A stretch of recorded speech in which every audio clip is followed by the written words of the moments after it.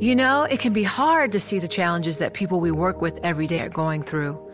Invisible struggles like stress and burnout, caregiving for a loved one, or being misunderstood.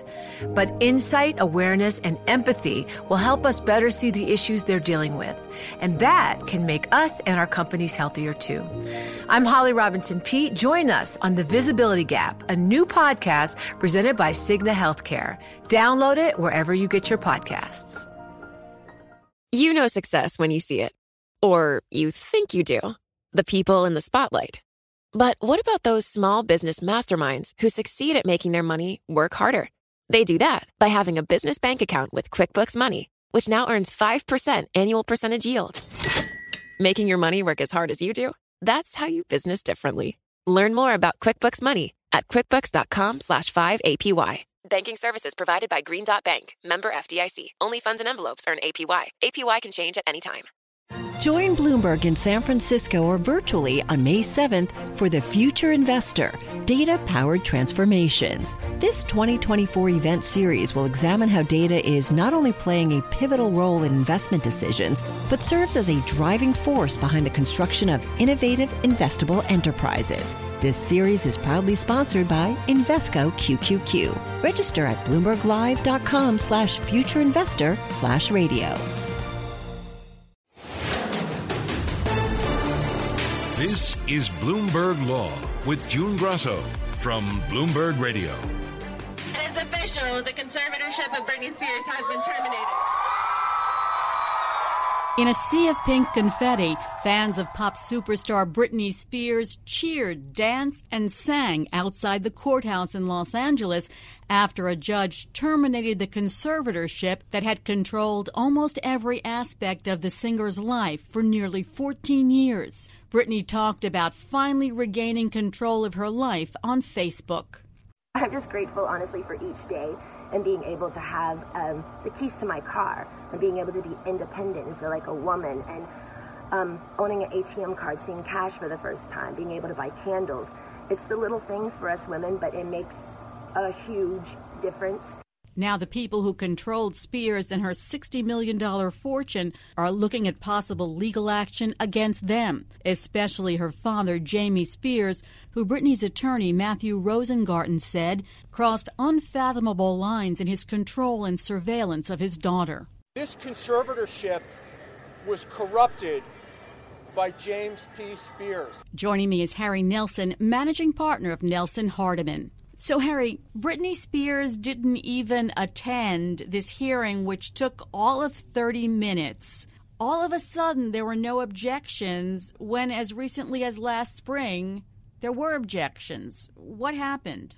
So I think the writing sort of was on the wall about how this was going to go. So, the resistance, not only Jamie Spears as conservator, but everybody around Jamie, could see that this was not going well and that this was going to reflect badly. And so we had this massive pullout of the entire support structure, right, of all of the lawyers asking to be taken off of this case, all of the representatives, the co-conservators. So basically it became clear that Jamie Spears was staring down the barrel of significant accusations of financial mismanagement and other wrongdoing, invasions of privacy. And so at some point he made the decision to flip and take the position that he also wanted the whole matter put to rest. I think it was pretty clear that his hope was that that would also put to rest an investigation of him, which doesn't seem to have happened. But that was really the critical shift that got everybody into alignment. Normally, are there a series of mental evaluations before a conservatorship ends? Yeah, so the typical pattern is that a judge is called upon to decide that a person is capable or not of managing their own personal decisions around their health and providing for themselves, and also, capable of financial management. So normally a judge would be asking for a psychiatric evaluation to have some evidence and some record on that point. But it's clear that in this case, Judge Brenda Penny decided that that was not necessary, that there was a clear enough record that Britney was managing effectively. I think a lot of the credit for that really belongs to her new lawyers who took over the case several months ago, Matthew Rosengart, who made it clear just how capable she was and got everybody else on the run. Did the judge keep anything in place, any caveats? Yes, so this is still a live case. At this point, the conservatorship is over, so Britney is free. But there is still going to be a longstanding battle that's going to be fought aggressively over how much wrongdoing is attributable to Jamie Spears and also to the firms that worked with him, in particular TriStar Entertainment, which was a management company that he hired. There's a big fight that's been going on for the last couple of weeks over subpoenas that were issued by Britney's team, trying to get at documents going back many years. And on the other side, pushback saying, no, the court approved expenses. We shouldn't have to go back and look at all of this stuff. So it's going to be interesting. The judge is still going to have some work to do to decide how far to let this investigation go. And it's an investigation not just of financial mismanagement, whether Britney's money was wasted or spent inappropriately, but also about how decisions were made to engage Black Box Security, the firm that supposedly bugged her bedroom and mirrored every text message from her phone. And so that legal battle is probably going to be playing out for many months.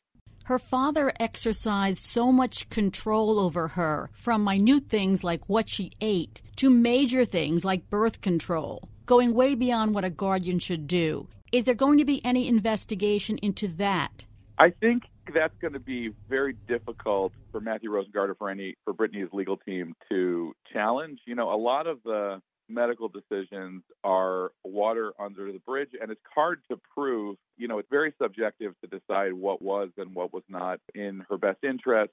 At every point along the way, Jamie Spears had engaged doctors to support the decisions. It wasn't as if he was like playing doctor himself. So I think it's going to be very, very difficult to go back and challenge those decisions, even though, you know, we can look in the rearview mirror and say that they seem overbearing and inappropriate and troubling, thinking about how somebody living under a conservatorship can be oppressed by these kind of decisions. The father, Jamie Spears, is fighting back or resisting.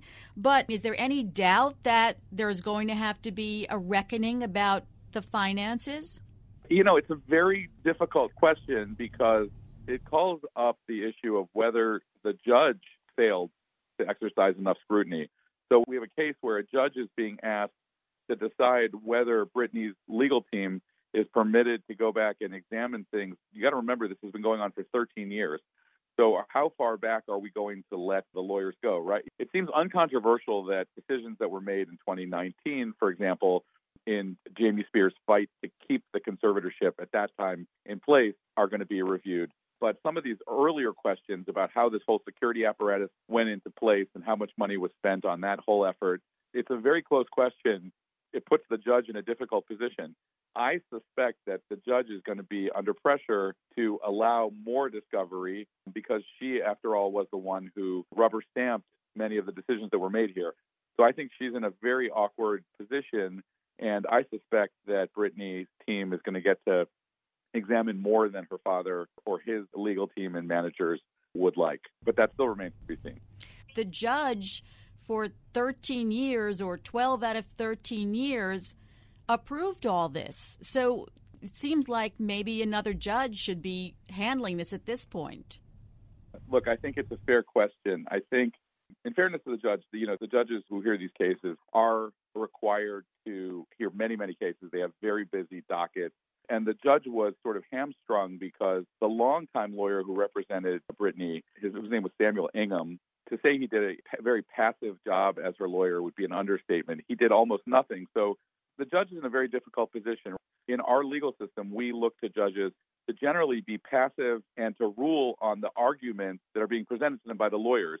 This was a case where, for whatever reason, Britney's court-appointed lawyer really seems to have just remained silent over years and years of abusive behavior. And so the question of how far the judge should have gone and how much she should have asked questions that the lawyer wasn't asking, I think is a fair one. It's a good one, but I also think it's a tough question. If we're going to be fair, I think we need to really say that the entire system failed here, and the judge is part of it, and maybe a new judge here wouldn't be a bad idea.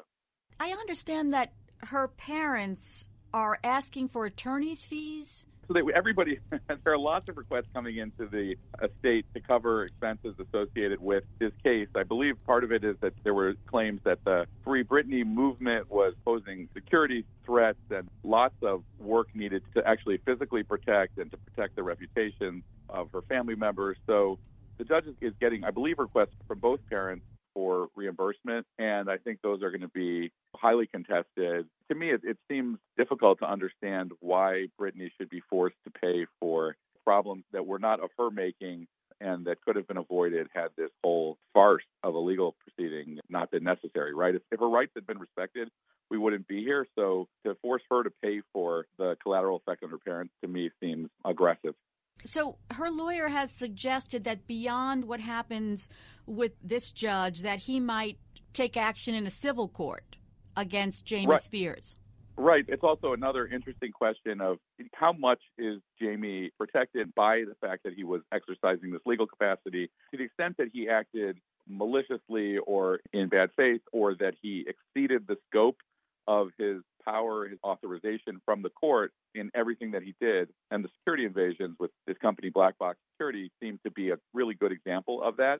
Then there certainly is a risk for him that this matter goes beyond the conservatorship. It would be an unusual case to see a conservator facing civil liability, practically unheard of, but this might be the exceptional case where the conservator's conduct was so bad that it calls for a civil court action. If Britney acts in any way that could be construed as irresponsible or out of control, is she in danger of being hauled into court again? In other words, can she do whatever she wants? I think Britney is legitimately free at this point. I don't think that is a substantial risk. First of all, I think Britney has enough of a support structure around her now, and that part of what her legal team is doing now is putting trust in place, putting trustees, and really making sure that she's got infrastructure around her to make sure that she can't be accused of being totally out of control and needing a family member to manage her. It certainly looks like this has been a deeply traumatic moment for this entire family, and I can't imagine that Britney is going to be facing this risk again. But I do think we are going to see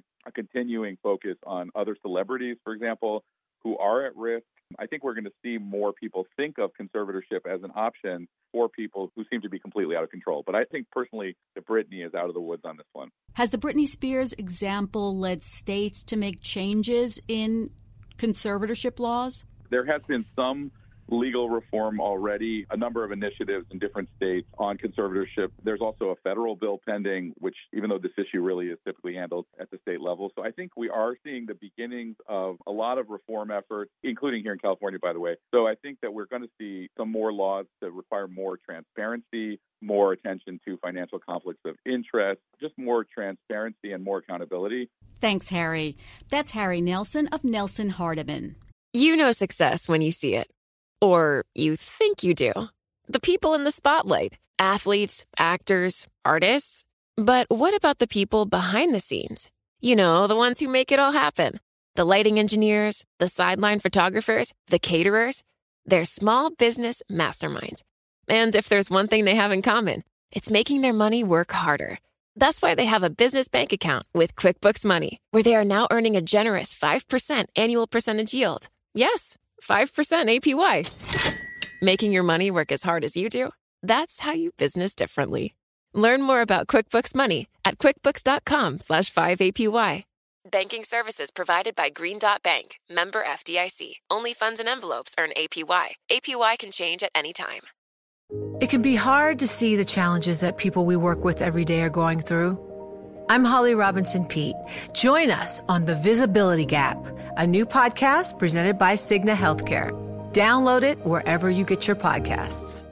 Hi, I'm Ron Kraszewski, Chairman and CEO of Stifel. Financial advisors, if you're not growing your practice, you're losing market share. Stifel is a growing entrepreneurial, advisor-centric firm built for successful advisors like you. Imagine having the resources of the largest wirehouses and the support of the boutique shops, but none of the bureaucracy to get in the way of you serving your clients. At Stifel, it's your business, your book, your clients. I always tell the advisors we're recruiting, I want you to come to Stifel and double or triple your business. Most of them laugh and shake their heads, but I'm serious. Don't take it from me. Take it from Stifel's #1 finish in J.D. Power's 2023 U.S. Financial Advisor Satisfaction Study. So, there's a reason why 148 financial advisors joined Stifel last year. Come join us and find out why Stifel is the firm where success meets success. Visit www.choosestifel.com. Stifel Nicholas and Company Incorporated, member SIPC and NYSE. People are sick and tired of COVID and the impacts on the economy. We understand that. We're tired of it too. That's why this is the #1 priority, continues to be getting COVID under control. People are sick and tired of COVID and the impacts on the economy. We understand that. We're tired of it too. That's why this is the number one priority, continues to be getting COVID under control. Even though the country may be tired of COVID, as White House Press Secretary Jen Psaki says, the legal fights over the Biden administration's vaccine mandate are just beginning. And it's the Sixth Circuit Court of Appeals in Ohio that will handle the challenges to the vaccine mandate after winning a circuit court lottery. Multiple lawsuits were filed against the emergency rule in 12 circuit courts, so a lottery was held to determine which court would decide the consolidated cases. A dozen ping pong balls were placed in a wooden drum, and the 6 circuits was drawn, sort of like a Powerball drawing. Joining me is Robert Field, a professor of law and public health at Drexel University. So the emergency OSHA rule requires that workers of large employers get vaccinated or tested regularly. What's the issue for the court to decide? The main question is whether the rule meets the requirements for an emergency standard, and that would be partly whether it's too broad and partly whether there is a true emergency, and then as well if this is a reasonable means of addressing that emergency. The Fifth Circuit sort of trashed the rule in its opinion and put it on hold. From their point of view, OSHA could do nothing right. The rule was overly inclusive because it didn't provide exceptions for non-exposure-prone jobs. It was under-inclusive because there were exposures at companies with less than 100 workers that weren't covered. They felt that OSHA had the authority to issue a safety standard on an emergency basis, but not a health standard, and they felt that there may be constitutional issues with the extent of OSHA's authority. So Republican attorneys general, private businesses, industry groups, and unions brought lawsuits against the rule in the 12 circuit courts. Tell us about the lottery to decide which circuit court gets the cases. It's an unusual procedure. What would generally happen is different circuit courts would issue their own decisions, and if they're inconsistent, that's considered a split among the circuits, and the Supreme Court would then take the case. Here, the Fifth Circuit got to it quickly and, in a sense, jumped the gun. None of the other circuits where cases have been filed have yet considered the issue. The procedure is to hold a lottery to randomly select a circuit among all those where cases have been filed. And that was done sort of like the state lotteries, where you pick a ping pong ball out of a box, and this one had Sixth Circuit written on it. So they're the ones who will get all of the cases together, issue a decision, and then in all likelihood, whichever way it goes, it will get appealed to the Supreme Court. I have to say, this lottery system seems inappropriate for major litigation that affects so many people.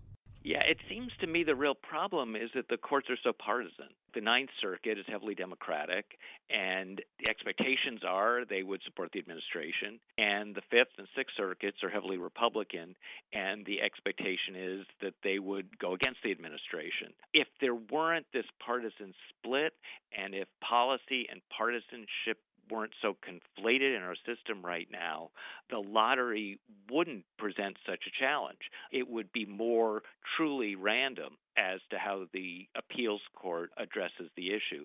But I think it's not just a lottery geographically, it's a lottery ideologically as well.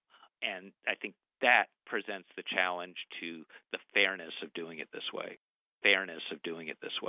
The Sixth Circuit, the Federal Appeals Court in Cincinnati. Tell us about that circuit. Is it considered conservative, liberal? The Sixth Circuit is considered conservative. Republican appointees outnumber Democratic appointees by about 2-1. And then there are retired judges who can be called in on occasion to hear a case, and they are overwhelmingly Republican as well. So it's still going to be random as to which judges within the Sixth Circuit hear the case, and it's possible that there could be a Democrat on the panel. It's theoretically possible it could be all Democrats on the panel, but the laws of probability would say it's likely to be all or predominantly Republican appointees. Do they also have a lottery system for picking the panels? Yeah, they have. I can't tell you the ins and outs of how they do their random draw, but it's generally a random process as to which judges hear any specific case. Most people seem to think that Republican-appointed judges are going to be more skeptical of the emergency regulation. Why is that? Is it because it's a Biden administration, or are there other reasons?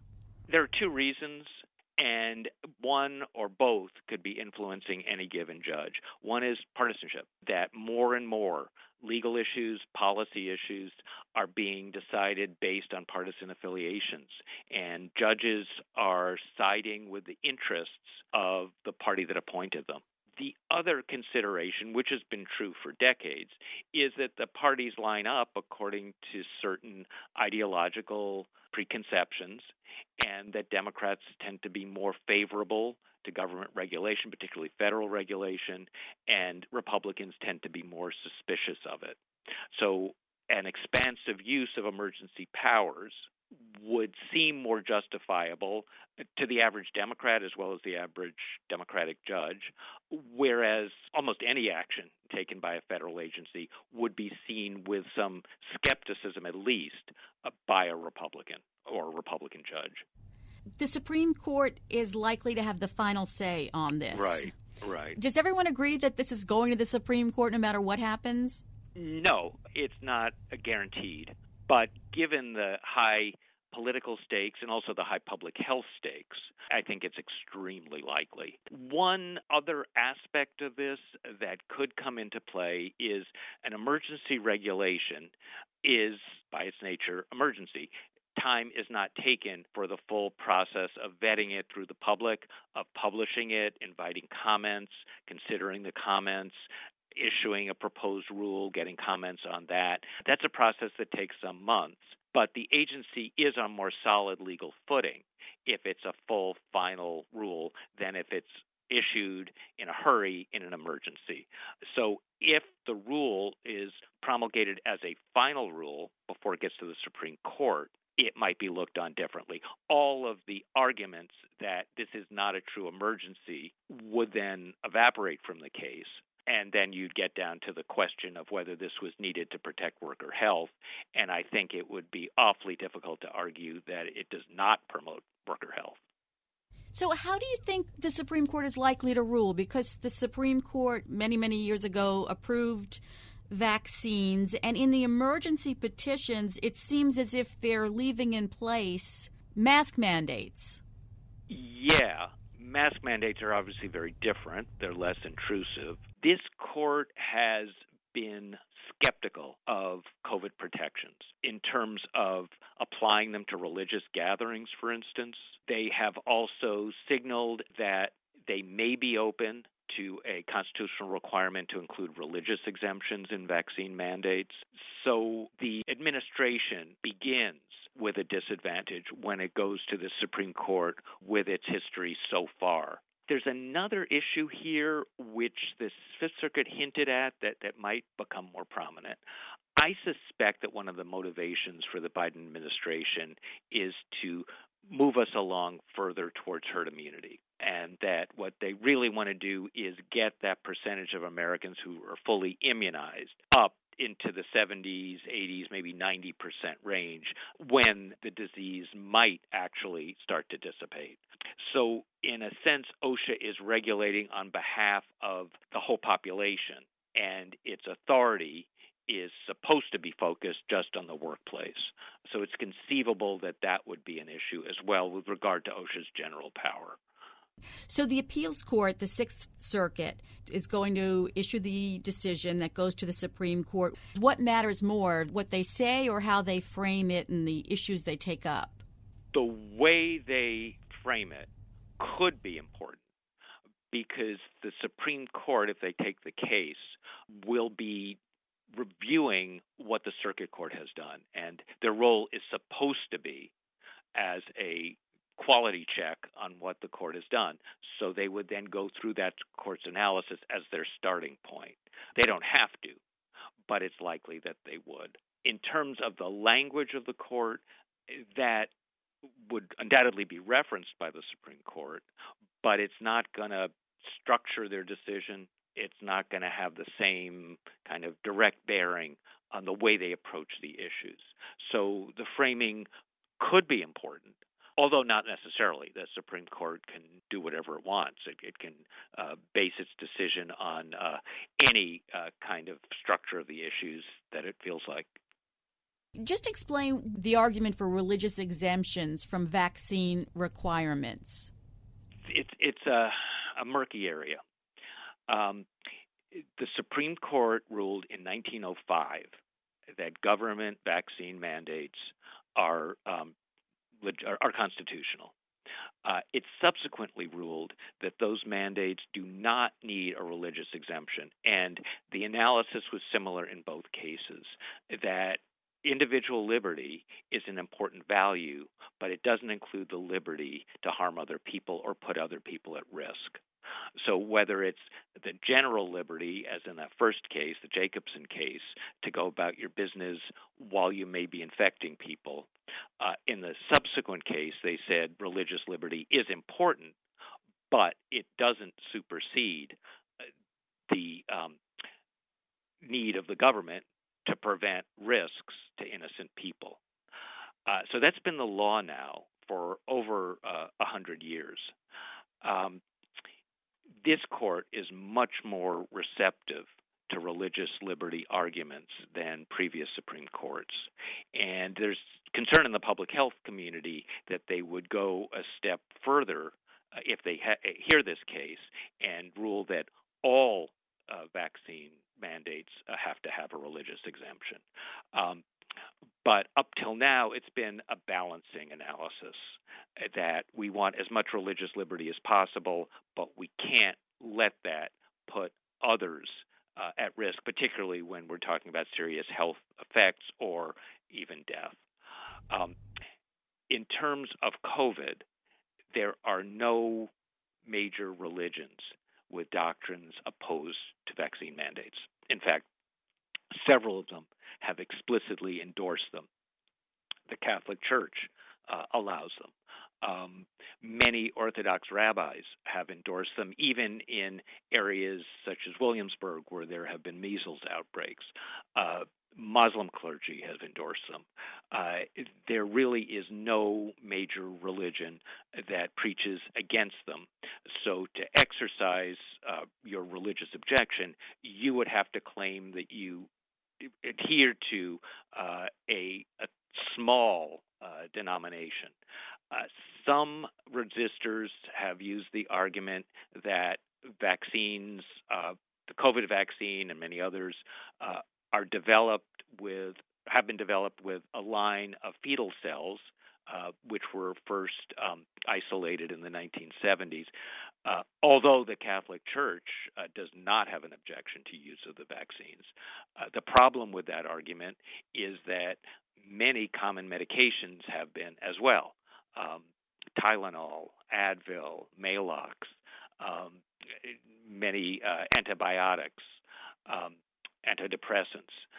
So would one of these objectors certify that they will never take a Tylenol if they have a cold or a headache? That seems unlikely. So in this case, there are very few bases for a genuine, sincere religious objection. It depends how far the court goes in interpreting religious exemptions. You can always claim that you have a faith based on one person, but you sincerely adhere to it. But as a general matter, it would be a stretch to claim a sincere religious objection. Again, up until now, Supreme Court precedent has said that vaccine mandates do not have to include a religious opt-out. This Supreme Court may decide differently. Thanks for being on the show. That's Robert Field, a professor of law and public health at Drexel University. And that's it for this edition of the Bloomberg Law Show. Remember, you can always get the latest legal news on our Bloomberg Law podcast. You can find them on Apple Podcasts, Spotify, and at www.bloomberg.com/podcast/law. And remember to tune into the Bloomberg Law Show every weeknight at 10 p.m. Wall Street time. I'm June Grosso, and you're listening to Bloomberg. I'm Alex Rodriguez. And I'm Jason Kelly. From Bloomberg, this is The Deal. Each week, you'll hear us in conversation with business icons. This show will explore deal-making across sports, media, and entertainment. That is a harsh lesson in business. Sports is not as simple as bringing a bunch of big names together. I didn't want to do another stomp you out speech. It opened up so many more doors. The show is called The Deal. Listen to The Deal wherever you get your podcast. And watch on Bloomberg Originals, Bloomberg Television, or BTV+.